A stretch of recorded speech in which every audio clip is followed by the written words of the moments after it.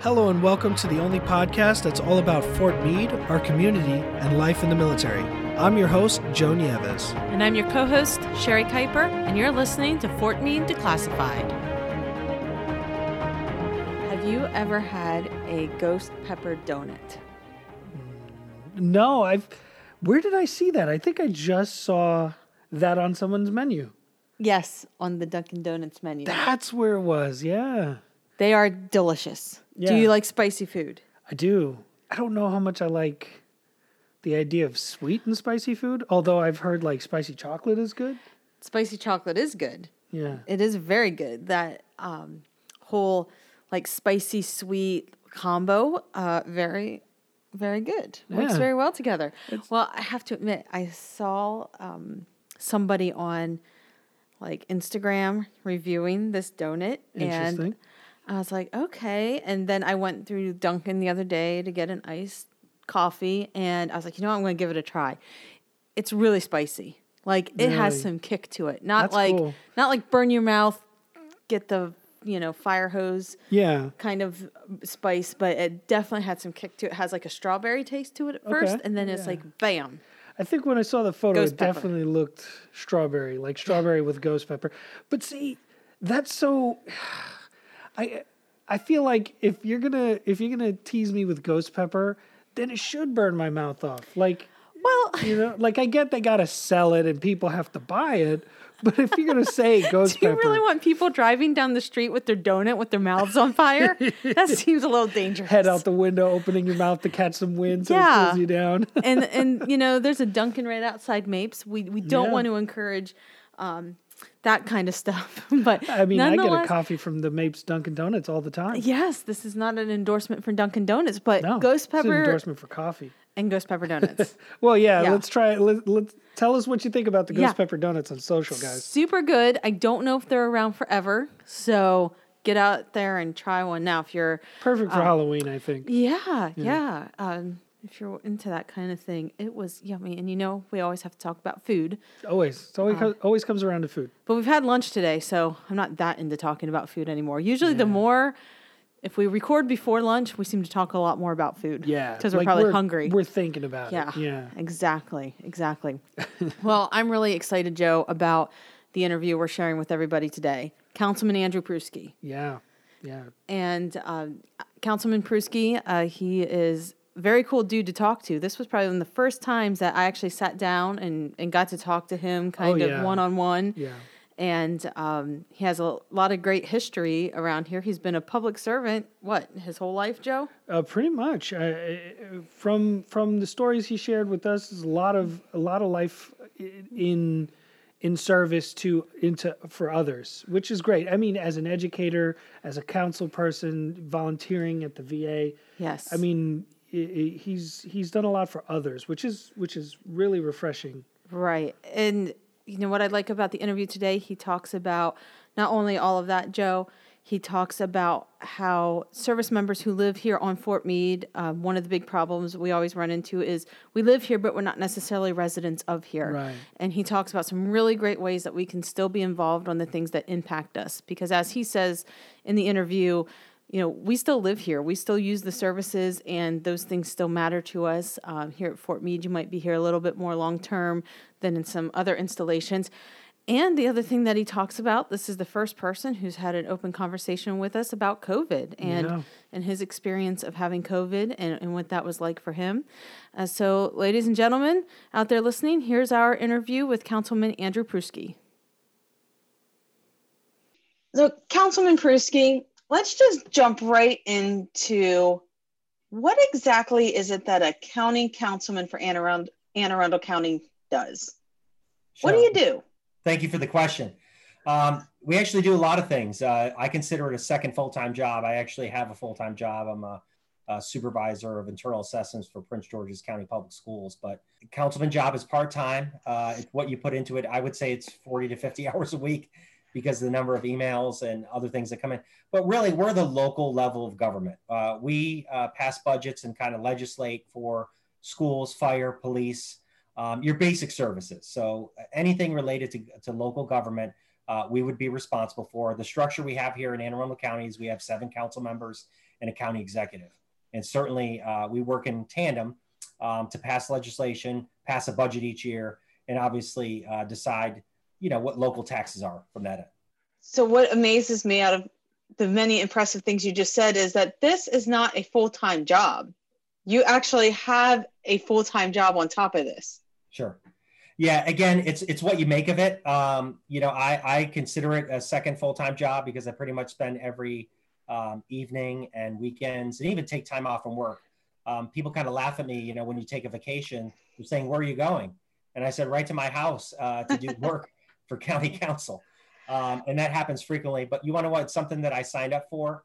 I'm a firm believer in public service. Obviously, with you all serving Fort Meade, there are a lot of sacrifices made. So we decide, to choose to do that. And we do it for our local community and our country.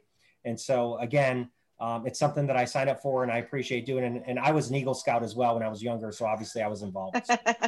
Well, maybe we can, Joe, schedule another interview where you can teach us your work-life balance and how you manage that. Because Joe, I don't know about you, but I see a councilman, I see you out all the time working. I can't imagine that you did that. And that just really speaks to the dedication of our local government officials, our local county officials and things of that nature. Because I've met many of them and they all say the same thing. They're like, this isn't my full-time job. And I don't know that people appreciate the amount of effort you put into it and then have to have an actual full-time job anyway. So that's really amazing. One of the things I read was that you guys really deal with public local laws. So as you were just saying, how does that impact Fort Meade? Because you are District 4 and Fort Meade is fully in your district, correct? Well, actually parts of it go into Councilwoman Lacey's district, which is District 1, very few. Again, remember, Fort Meade is comprised of a whole bunch of things. NSA, EPA, DISA, I could go through all. Fort Meade proper, though, the base itself is generally in my district, yes. So how does the public and local laws that you guys work on at County Council, how does that impact Fort Meade? Yeah, so remember, we have Fort Meade operations where you have the 50,000 plus people that work there every day coming in and out for all the different agencies. Of course, you have the Garrison Command, which is, the local, obviously, support troops, other things, and other folks that are there. And really, what people don't realize is not everyone lives on Fort Meade. There are some. Obviously, we have veterans, we have active duty, we have retirees, we have a whole bunch of housing that's there. Our local laws really, though, don't pay because it's federal property, right? I mean, obviously, there's state laws and other things. And really, the Garrison Command kind of has the say, even like speed limits, things like that. But we work in tandem. And a lot of the things that do impact the folks at Fort Meade. So, for instance, my children have played sports with so many active military families, children that, we're in contact from people from all over. They come in and visit. And of course, I have a personal history also with Fort Meade with my brother and sister who were born there. My father was stationed, there. I was not born and raised there, but I'm very familiar, obviously. What's there? Kimbrough Hospital, which is now Kimbrough Ambulatory Services. It's very limited, obviously. But it was a whole hospital. When my brother and sister were born, they're on base. And then certainly, like any military family, you move on, whatever else, but have those connections to the area.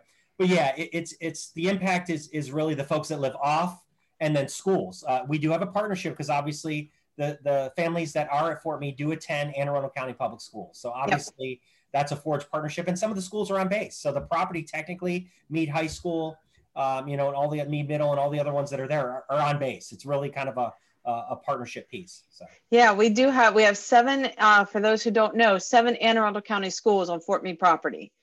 And so that's the high school, 2 middle schools, and 4 elementary schools there. So that's quite a lot. And I don't think people realize that either. So as you just said, that's a huge partnership, especially in education.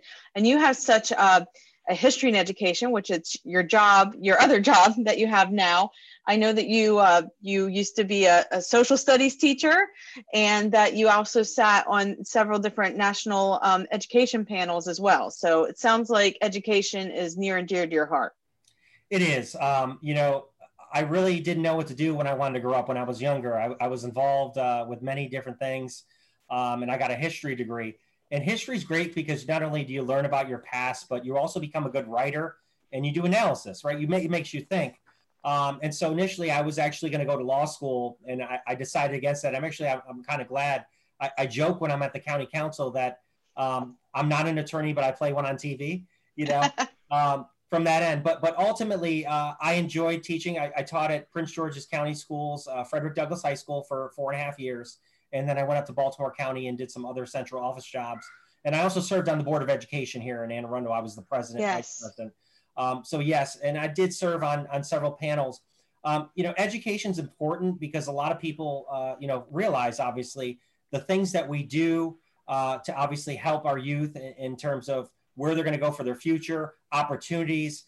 I know we always talk about like Social Security, retirement, but we talk about what do we give a foundation for our citizens, right? For active citizenship, but also learning the basics. And that's why it's so important to me that is not only funded, but it's also, appropriate. And there's a lot of, equity and equality provided to our schools and making sure that, we have the opportunities for our children to do well. So can you tell us a little bit about the Board of Health? Yeah, so Anne Arundel County, we actually, as the council members, sit as the Board of Health, Anne Arundel County Department of Health. And we are an advisory body. However, the health department, I would say chair or director, Dr. Kelly Muramna, current health director, is appointed both by the county executive and the governor's secretary of health. So it's a joint appointment. It's unique. Some states have that model, but the Department of Health themselves really sets regulations. So for instance, when you're looking at septic and sewer, somebody's trying to build a house, like what are the sanitary conditions for that to occur for building? Restaurants, quality of food is the procedures being followed. Hotels are certain sanitary things are being done, obviously cleanliness and so on. And even for, I've even had trash where people have left it out or, there's been a violation or something along those lines. It's really to protect the general welfare of the public from a health stance from that group. And again, we sit as advisory to that group, but decisions are kind of made, by the health director himself. Okay, so obviously the elephant in the room is going to be, the COVID response and everything we've been doing for the last several months. How has that affected the department, your Department of Health, and you as an advisor?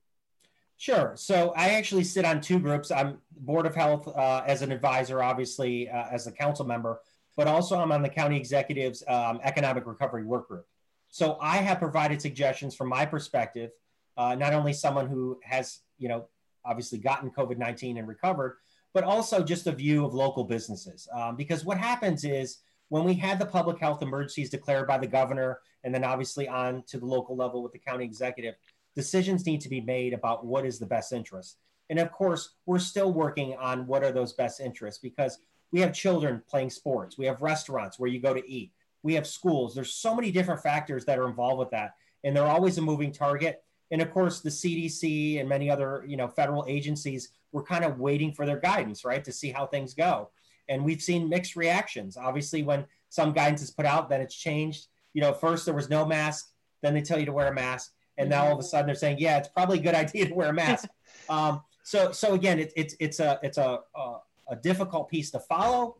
But on the other hand, you want to do what's best, what you believe is obviously for the community in terms of what we're doing. And what I've done is I've tried to look at this in this way.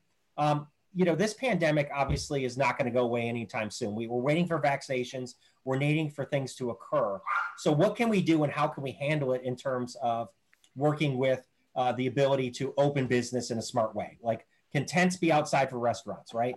What are some ways that youth sports can play where, if the parents are asked to wear masks on the sideline or people are tested, things like that? Very important that we obviously look at those things. Speaking of COVID, as I see you tried to sweep it under there as you were talking, but you very much said it, and it was all over the newspapers that you yourself had coronavirus. And a lot of people don't like to talk about it because it is a personal health thing. But the news did a great job of putting it out there for you. So how was it for you? Because sitting here looking at you, I would not suspect that you are somebody who just recovered from coronavirus. How Absolutely. did it go? Yeah. No, and let me maybe open up to give a little primer in terms of what occurred. So if I would have never got tested, I kind of did it on a whim. I wouldn't have known that I've had coronavirus. I was very asymptomatic. Technically, and I've said this to some people, I actually thought I had food poisoning.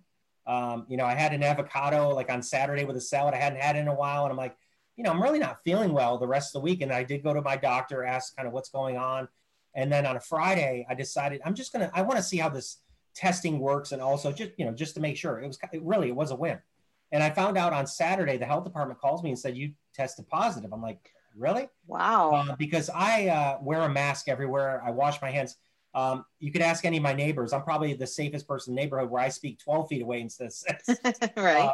Just to be safe. So what I would say to you as far as transmission, community transition, it's real. And it happened to a lot of people. And as a public official, it's not like I have to stay in. I was obviously quarantined. I'll talk about that in a second, but I have to be out, right? I'm going to visit sites, communities. I try and limit my reactions. But ultimately, we just don't know. I mean, I could have been at a supermarket in the grocery aisle and, and caught it and just, whatever else. But I would say to people that it is real. It's serious. I'm lucky. I'm going to be completely honest with you. I've had constituents who've called me who have actually passed away. Wow. And I've known people that are in ICU and other things. And I think what we're trying to figure out is, and if we had this answer, who exactly gets it? If there were a way to kind of test or know, that we could protect them, but it's so a wild card that you just don't know.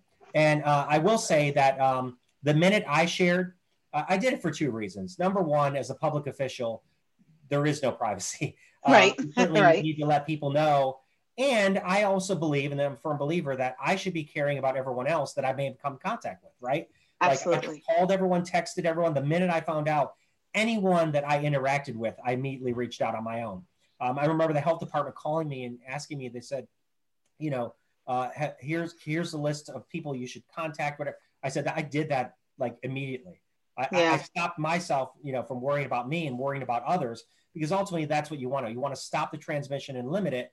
And really that's the key. But again, I want to reiterate, I never had a temperature like many people do, but I did have symptoms, and they came after I tested positive. I did lose a lot of weight. I had no appetite for about a week and a half. I think at one point I was down 12 or 15 pounds from where I originally was. Oh my goodness. I did lose taste and smell for about a day and a half, 3 days. It was very limited. I'll never forget it though. And I've never had this feeling in my life, but I had a lemon cough drop, right? Because I did have this dry cough as well. And I put it in and I noticed like there's no taste. So I did another one just to see like maybe they didn't produce it right or something happened. And those things taste awful. It was a shock to me. Again, I've never had a pellet like that in terms of what's there. Wow. But, God bless. And thankfully, with my health, I didn't expose it to my family, my children. I quarantined for 2 weeks, basically, stayed inside my basement and did not come out, to make sure that folks were protected. And so, again, just want to reiterate to people that I think it can be transmitted very easily, even if you're careful. And the second thing is, if you do get it, I would say to you, please quarantine, contact people. It's not a matter of pride. It's not a matter of what you think. It's really making sure we care for others. And that's what I think a lot of this is about, the individual versus the community. And I think we really need to think about the community here and try and help others. Yeah. And I think too, like you said, you yourself didn't have it too bad, but holy cow, losing 12 to 15 pounds in a week. Imagine if you are somebody else whose health isn't that great. That could be very significant and very detrimental. And I think it's great that you put it out there because, and especially hearing you talk about it, when I first read it, I was like, wow, poor guys, it's all over the news, but at the same time, I think it's also very important for the citizens to see that nobody is invincible with this, that our elected officials, everybody's getting it. One of the things I've heard, and I would love to hear your experience with this, is a lot of people are kind of afraid of the test because it hasn't been described as the most pleasant thing in the world. So could you tell us about a little bit about the actual test? Because they show these horrible images of the testing swab going up your nose and all this other stuff. And I hate to say it, but I think people are a little nervous about going to get a test just because of that. So tell us, is it really that bad? So I'll give the analogy. I have a young daughter 2 years ago that had to get tested for strep. And I thought it was the end of the world as a father, trying to push her to do that. I will say again, because I've had, the test, obviously the tested positive, and then I've gone recently to, to make sure, obviously negative and nothing else. And it does tickle. It feels weird, obviously having, probe or basically a swab up your nose. But what I would say to you is it's nothing that's painful. If anything, the reactions that people have had is that you may sneeze because, if somebody has allergies or things like that from that end. And there are, also Throbe and other tests that they have. I know other people have done blood tests, and all of them are back and forth. But I would say overall, the risk, if you want to say, for someone or the concern certainly is outweighed by willing to go and get tested. Right. And it's not as bad as people make out to be. And the Anne Arundel County Department of Health, I will say, because I've gone to the O'Malley Senior Center, which is one site right near Fort Meade, and there are many. If you go to the Anne Arundel County Department of Health site, they are very, very good at explaining what they're doing, the process, how they will contact you. So I think, to put people at ease, again, it's something that's very well organized. They follow up with you. And especially if you test positive, they really work with you. I'll never forget the questionnaire and the contact tracing piece that I went on. I literally almost spent an hour and a half, with the Department of Health. And part of it was for my own knowledge, right? To learn not only just what they're asking, but why are they asking it, and having a conversation. And, I didn't want to take too much of the time because they're helping others. But also when I've had others contact me, like they thought they had the virus or they think they have it, or where do I go for testing? I frequently get that all the time. I try and share that information as much as possible because knowledge is power. And I think that particularly for people who do have it, it's important to go through. And again, there were so many people, even people that I didn't know, sent sympathy cards. I had emails, Facebook messages. I was very happy about that. And, one of the unfortunate things given this time, you had some people, they didn't ask for my death or anything like that, but, they were critical. Why are you sharing this? Like you're trying to get sympathy, other things like that. And of course, the president got it, other people. Ultimately, here's what I say. If you're doing your job as a public leader, it's to share information, right? And really, I wanted to make sure that information was out there. People knew it was something I experienced. And if you looked at the press release that obviously I did, I just shared basic information about here's what I know. Here's what's happening. I'm going to quarantine for 2 weeks because this is what you should do. This is what the CDC guidelines says. It's the Department of Health is saying. So I want to follow what is right and do that. So I believe that was the right thing to do. And I hope that others do that as well. Yeah, absolutely. And it was, it was refreshing to see you put it out there and to, be following the guidelines and things like that, because I think it's very comforting to the citizens just to see that and to know that this is something we can get through together. Absolutely. Just kind of getting back to your position as a councilman. Here at Fort Meade, a lot of the folks who live here at Fort Meade or live in the region even, so off post. So obviously we have to have a great partnership with the county. We're spending a lot of money in the county. That's where we're getting our goods and services from, and vice versa. But how can somebody get involved? Like myself, for example, I'm a military spouse, but my residency is actually Virginia. So how can folks who are connected here with Fort Meade, our active duty military and families who might not be actual residents legally of the county, how can they get involved with county council, and what can they do to impact and partner with the county? It's a very good question. And I'll start, this started my service on the Board of Education. You may or may not remember this, but I used to hold town halls on Fort Meade, and actually at the PX, now it's been renovated since then, would sit there and obviously help. So from that end, so obviously I would help, and go through and kind of assist what what's there. But I think the biggest piece is that even though you're not a resident, you use services, right? What did you say? That you're obviously providing funds and things in the area. So my suggestion is that it's not a matter of whether you're a resident or not. You're living here. You obviously support and pay taxes from that end. If there's something that you want to see changed or advocate, that gives you every right. I've had people who contact me that live on base all the time or aren't residents that need support or service or have a suggestion. And I take that. And I think that's the biggest piece, is that we need more elected officials to be out in the community and be accessible. I can't tell you how many times where it used to be email, right? I would get emails all the time. Facebook message, I don't know how many constituent complaints, concerns, issues that I get, and then people are just like shocked. Oh my gosh, you're responding to me on this. Yes. And again, that's the way that I operate, from that end. So I think really to hone in on what you're asking is that there is a way to get involved. We do have council meetings where people can testify. Certainly if you email me, you reach out, but also the way things work sometimes, and I wish they would work a little bit better, but it really comes down to advocacy. So when you have someone in a group of people who have an issue and they're passionate about it, that's how things change. Obviously, I pass legislation because I hear a constituent or somebody have a concern, and then I try and go after it to help them. Right. But on the other hand, there's also things that people bring up that maybe I wouldn't know about or I'm not experiencing. I represent a large district which has a lot of diversity economically, geographics, and so on. That I just kind of reach out, and I do reach out to HOAs. I come on podcasts and other WebEx meetings, things like that. And we try and be out there from that end. And I think that's what's important, is really to listen, because you cannot guide your budget discussions, your policies, your votes unless you listen. And so that's a critical piece for me, is that don't always do the talking. It's easy. As a former teacher, I love to talk. We love to be out. But just stop and listening what people have to say and kind of hearing what's happening in the community. That's kind of how I've guided things and really pushing, in particular Fort Meade, not only on base, but outside the area. I hear all the time the traffic. So obviously I'm trying to work on roads, right?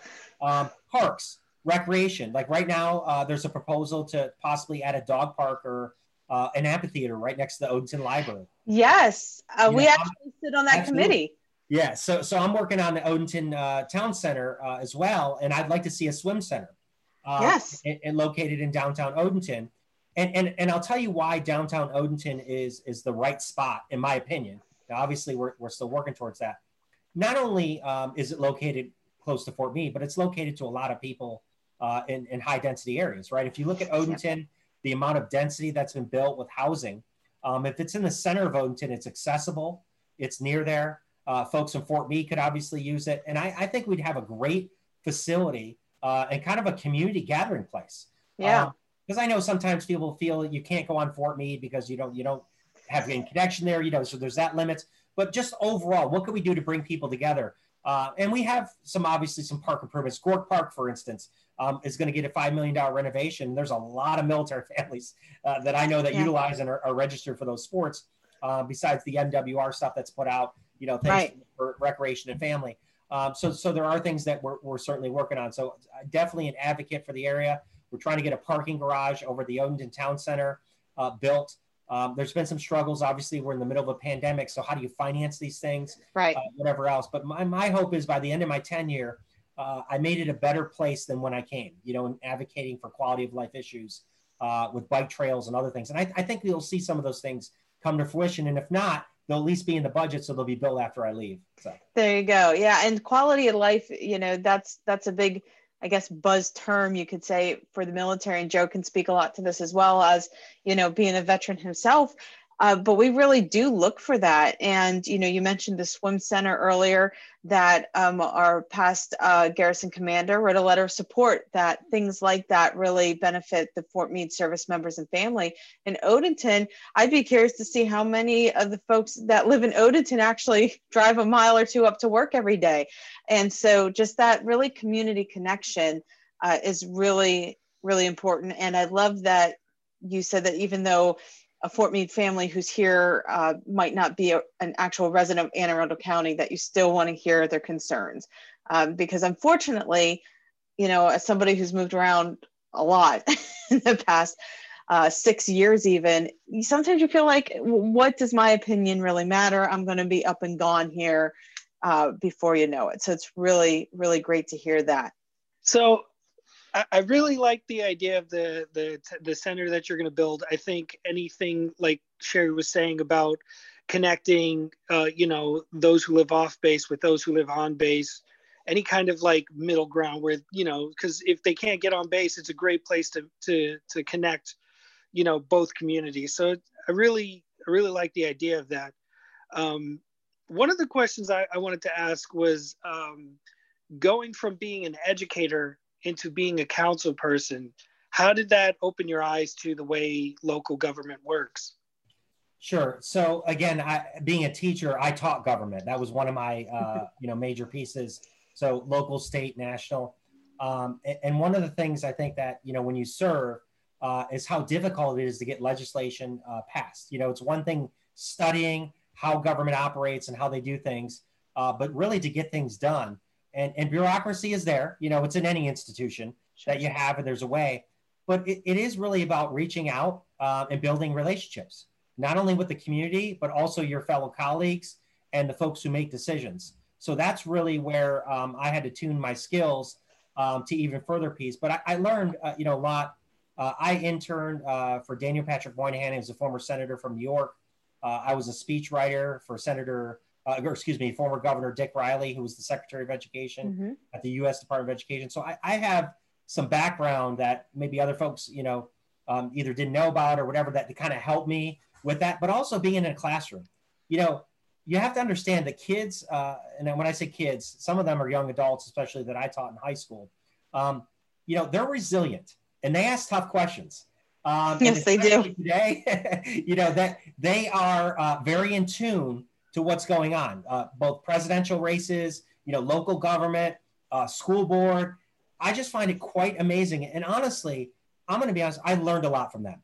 I really did, from being in a classroom and taking that to where I'm going, because I see that as that you cannot just assume that, because you're passing something or you believe it, that's either the right thing to do or whatever else. You really got to try and build coalitions and look across the broader piece.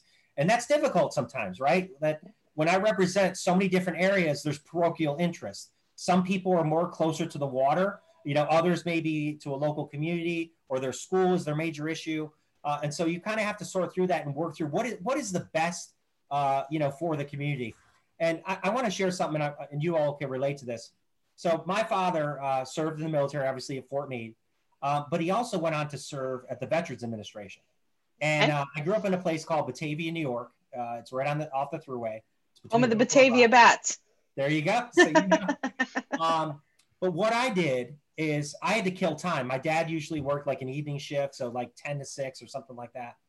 And I spent, I think it was about 2,500 hours overall, my years through high school, volunteering at the VA. And what I would do is literally folks who were there for surgery, residents, they had, it was a mixed hospital that were there. You had senior housing, you had folks who were obviously just there for elective surgeries, other things like that. I mean, it's very similar to Walter Reed. I mean, it had different aspects, whatever else. But I'll tell you that changed me forever from meeting a lot of people that didn't have family. And honestly, that was the best time that I spent being able to help people who didn't have a family and being able to be a support person from them. I actually had a 8th grade teacher who unfortunately passed away at that VA. But I remember going to visit him, and we would always play chess, do other things at a basketball court. So I picked up a lot of my knowledge and experience from a lot of these gentlemen that served in Korea, Vietnam, at that time. And it was just, it was enlightening to me. And it really put perspective. And I'll never forget, I always say this, when we used to walk in the facility, there used to be a sign that was there. And it said, sacrifice is visible here, right? In terms of what is limited. And again, you had folks, particularly with no family, that really, gave a lot. And so that humbled me in terms of my attitude. When you're a young kid, you think you know everything and everything else. But when you talk to some of these folks and their experiences, it's just amazing. I mean, I just heard so many unique stories, and I was great to be a part of that. I made some great friends, and it shaped me as a person and how I should serve people. Because, the sacrifice that they gave in the public service, it just changed my, the way that I view life. So that experience itself was very helpful. That's amazing. And I'm sure at that time you had no idea that you'd be a councilman with the largest installation employer. I shouldn't say we're the largest installation. We're actually land-wise very small, but impacts the entire state. I mean, we're the largest employer in the state of Maryland. We have a workforce of 56,000. I mean, how funny, I guess, ironic, whatever you want to call it, that it is. And I'll share something. So my brother and sister who were born on base at the time, now live in New York. And then my other brother who and us were born in New York live in Maryland. So it's again, there's irony with everything. And it's interesting, when I brought my father back to Kimbrough, how things changed. He hadn't been back for a while. And you guys probably or may not recall, but there were a lot of wooden barracks more yes. than, there were there. And so a lot of those things have been moved. Of course, the golf course, Meade High School was just barely getting started, when my dad was leaving.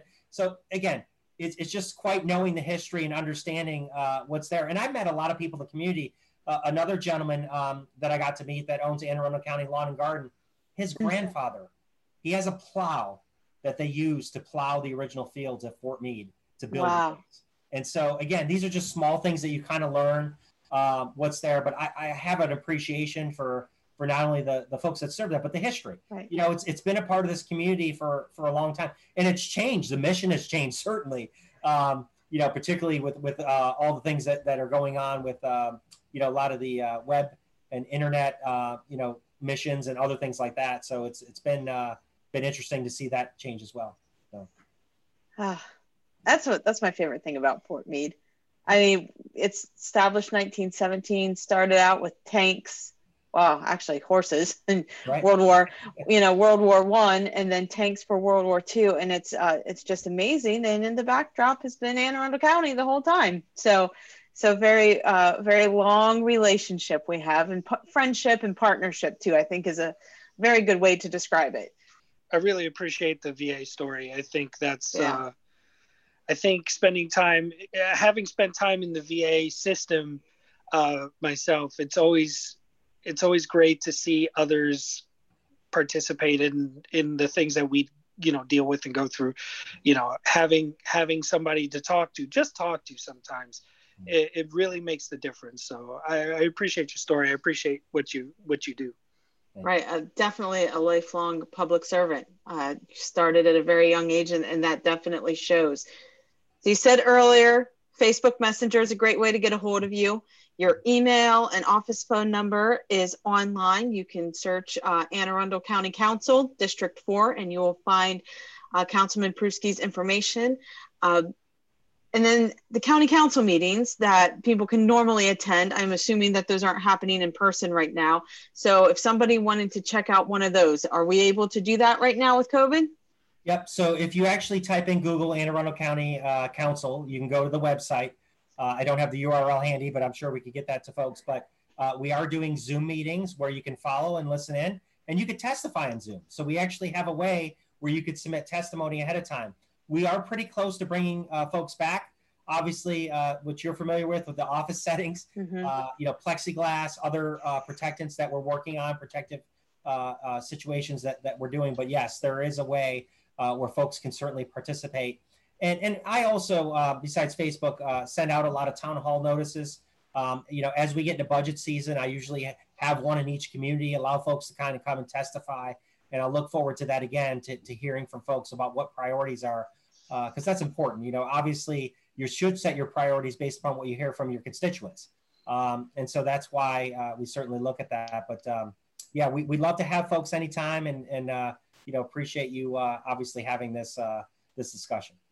As you heard, folks, that was Councilman Pruski, and he had a lot of great things to say. And like we said, this is a gentleman who spent a lot of time in service to others, and that's always great to see. And now coming up, we're going to be hearing from our military liaison from the library. Yes, Laura Ephraim over at the Severn branch, which is the one right off of Rockenbach Road here.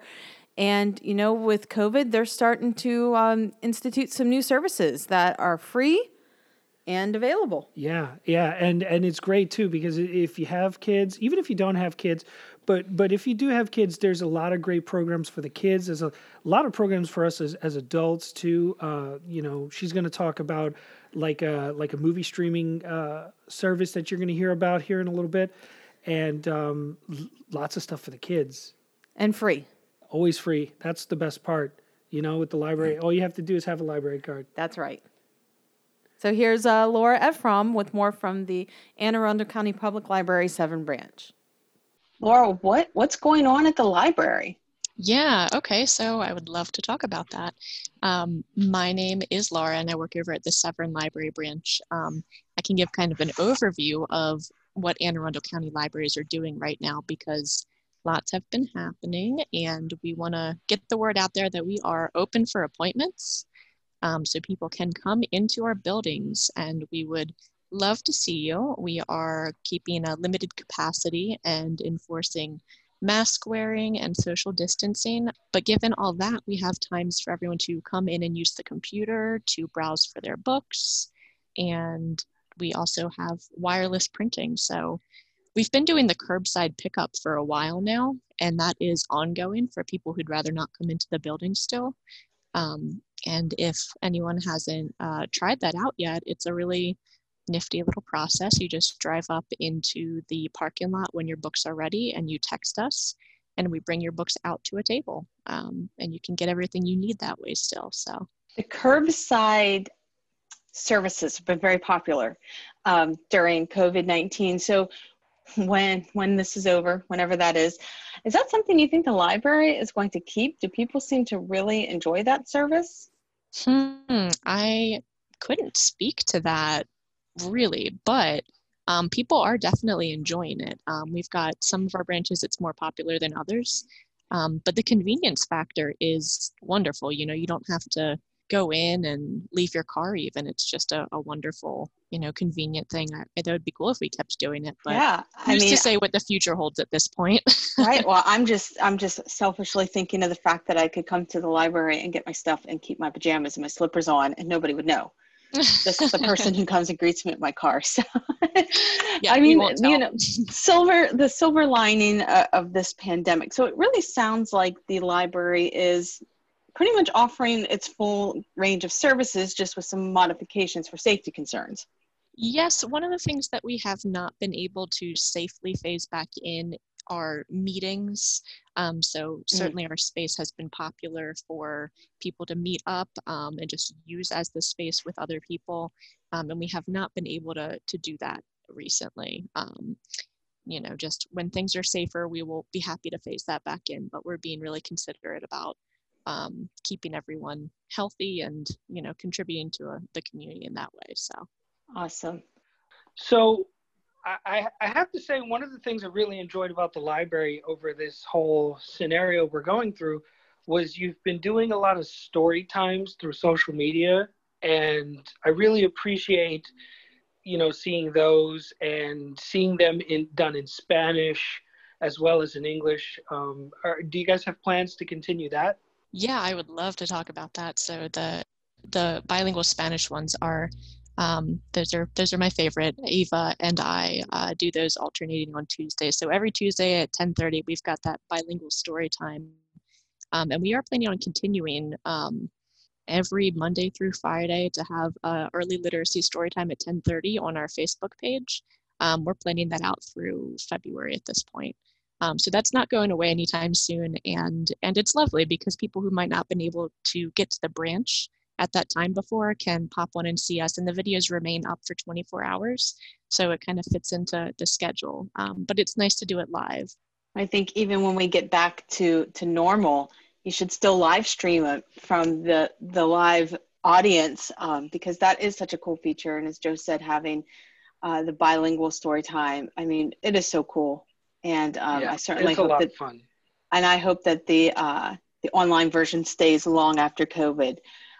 What other programs? You hinted earlier that you may have some other fun programs to talk about at the library. So what's going on? Yeah. So our virtual programming has kind of been taking off lately. And so at the Severn branch, we have a fun alien Lego challenge coming up where you can log on and you can complete these challenges that have to do with an alien story, and I won't ruin the surprise. We're going to be doing pajama story times, I believe, once a month. We also have a fun program for teens. So each month we're going to be doing teen book boxes, where we've got a limited number of boxes, and you can register on our website to receive one. It's got goodies in it. And then if you answer a few questions, you get a hand-picked book from a librarian that we think that you might enjoy. So all of that stuff is available on our website. If you go to aacpl.net/location/Severn, or if you just go on the website and hit locations and hours and then find Severn, we'll be listing that on the website. And then I know Odenton and Maryland City, those libraries are pretty nearby too. They're also giving away bilingual books in celebration of Hispanic Heritage Month all month long. So there are lots of fun things coming up. And then just ongoing throughout, we've been doing these make and take crafts. So you can come to any one of these 3 libraries, and we have crafts that are changing every couple of weeks or so. And they're just kind of take home, and you can have them for younger children or older children. Some of us are even doing ones for adults. And it's a nice thing to break up the day. So yeah, they're changing constantly, and you can kind of pick them up whenever you're going to get your books. Laura, could you talk a little bit about, you're talking about all these amazing programs, and traditionally with libraries, things like this are free if you have a library card. So what we just had PCS season, so we probably have a lot of new families out here. So for anybody listening, the Severn branch is just right outside the Rockenbach gate, basically. So very close by to our families and neighborhoods. What do they need to get a library card so they can enjoy all this stuff? I am so glad you asked. So the easiest way to do it is probably to go on our website right now, and you can create a virtual library card. And that kind of gets you started with being able to access our virtual resources. And then once you are able to get to the branch, you can sort of use the curbside model, and you can come with something that verifies your address. So if you've just moved in, you got a letter or something official that's just got your name and address on it. It doesn't even have to be an updated driver's license or anything. Just bring that in and show us, and we will get you a brand new library card. And yes, it is free, and it's easy to do. It only takes a couple of minutes. So it really opens up the whole world if you get a library card. And well, we've got a lot to offer. Yeah, and I also, there's lots of great stuff for the kids. There's also a lot of great stuff for the adults. And if you wanted to talk a minute, I know, because I use these services and I use them so much, I forget which one's which, but I know there's one where I get free audiobooks, free magazines online. The audiobooks is great because you can get it on your phone and, listen to it in the car or what have you.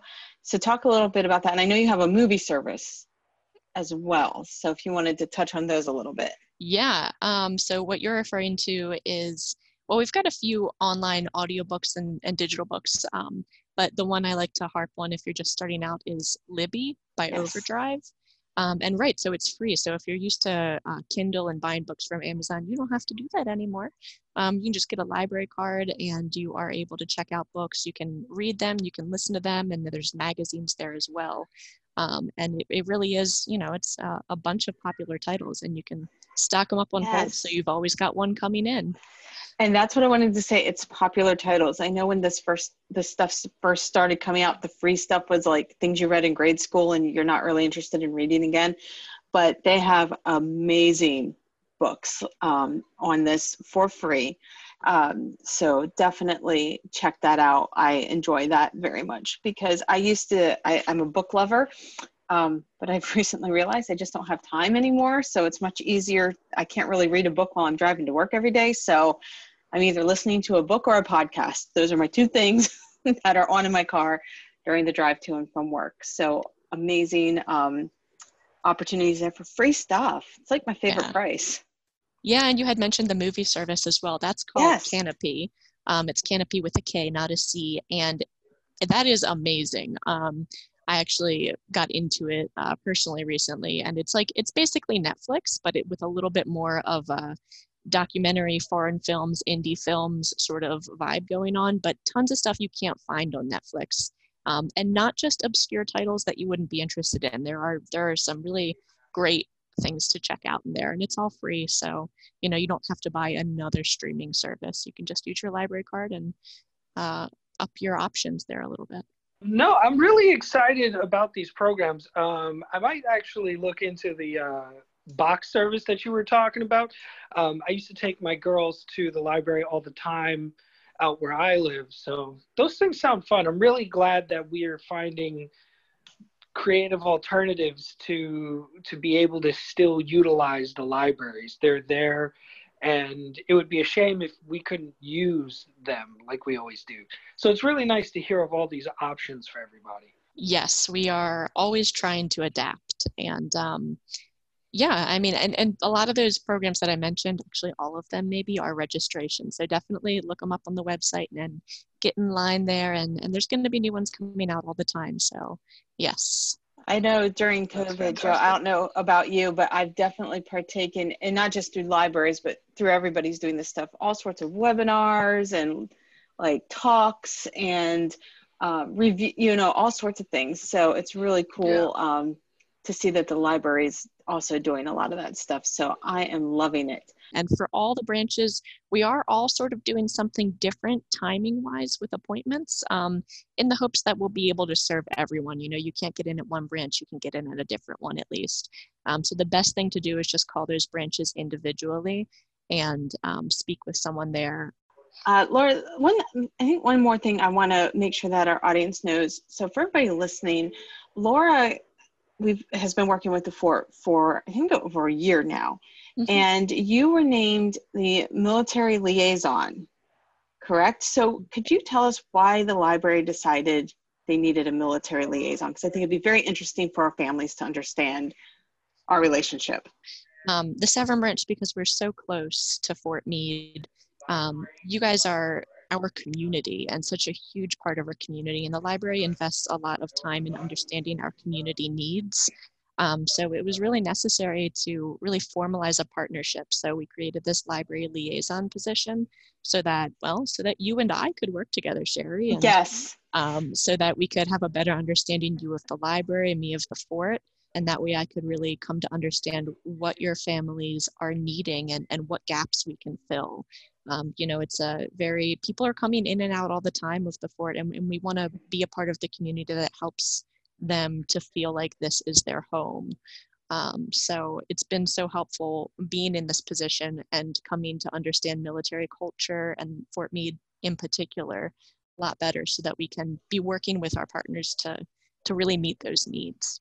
And I know before COVID, you guys came on for a tour. I think we had lunch over at the DFAC. Again, this was all pre-COVID. So, which is really nice when the community wants to learn more about what we're doing here on the fort. And also to point out too, we do have the Medal of Honor Library on the fort, which unfortunately has been closed because of COVID-19. And a lot of what you do just really supplements and augments the things that they're doing. Everything from just having different hours to more programming available and things of that. So it's really nice to be able to work with our community partners and just give more to our service members and families here on the fort. So I really hope our listeners, I hope that they take the opportunity to go visit the library, get those library cards. If you just moved on to post, I'm sure you have some mail or something, or orders or something with your new address on it, maybe a leasing agreement or what have you. So you can get that library card and really partake in a lot of amazing programming, things to keep your kids busy, things to keep you busy and entertained and growing and learning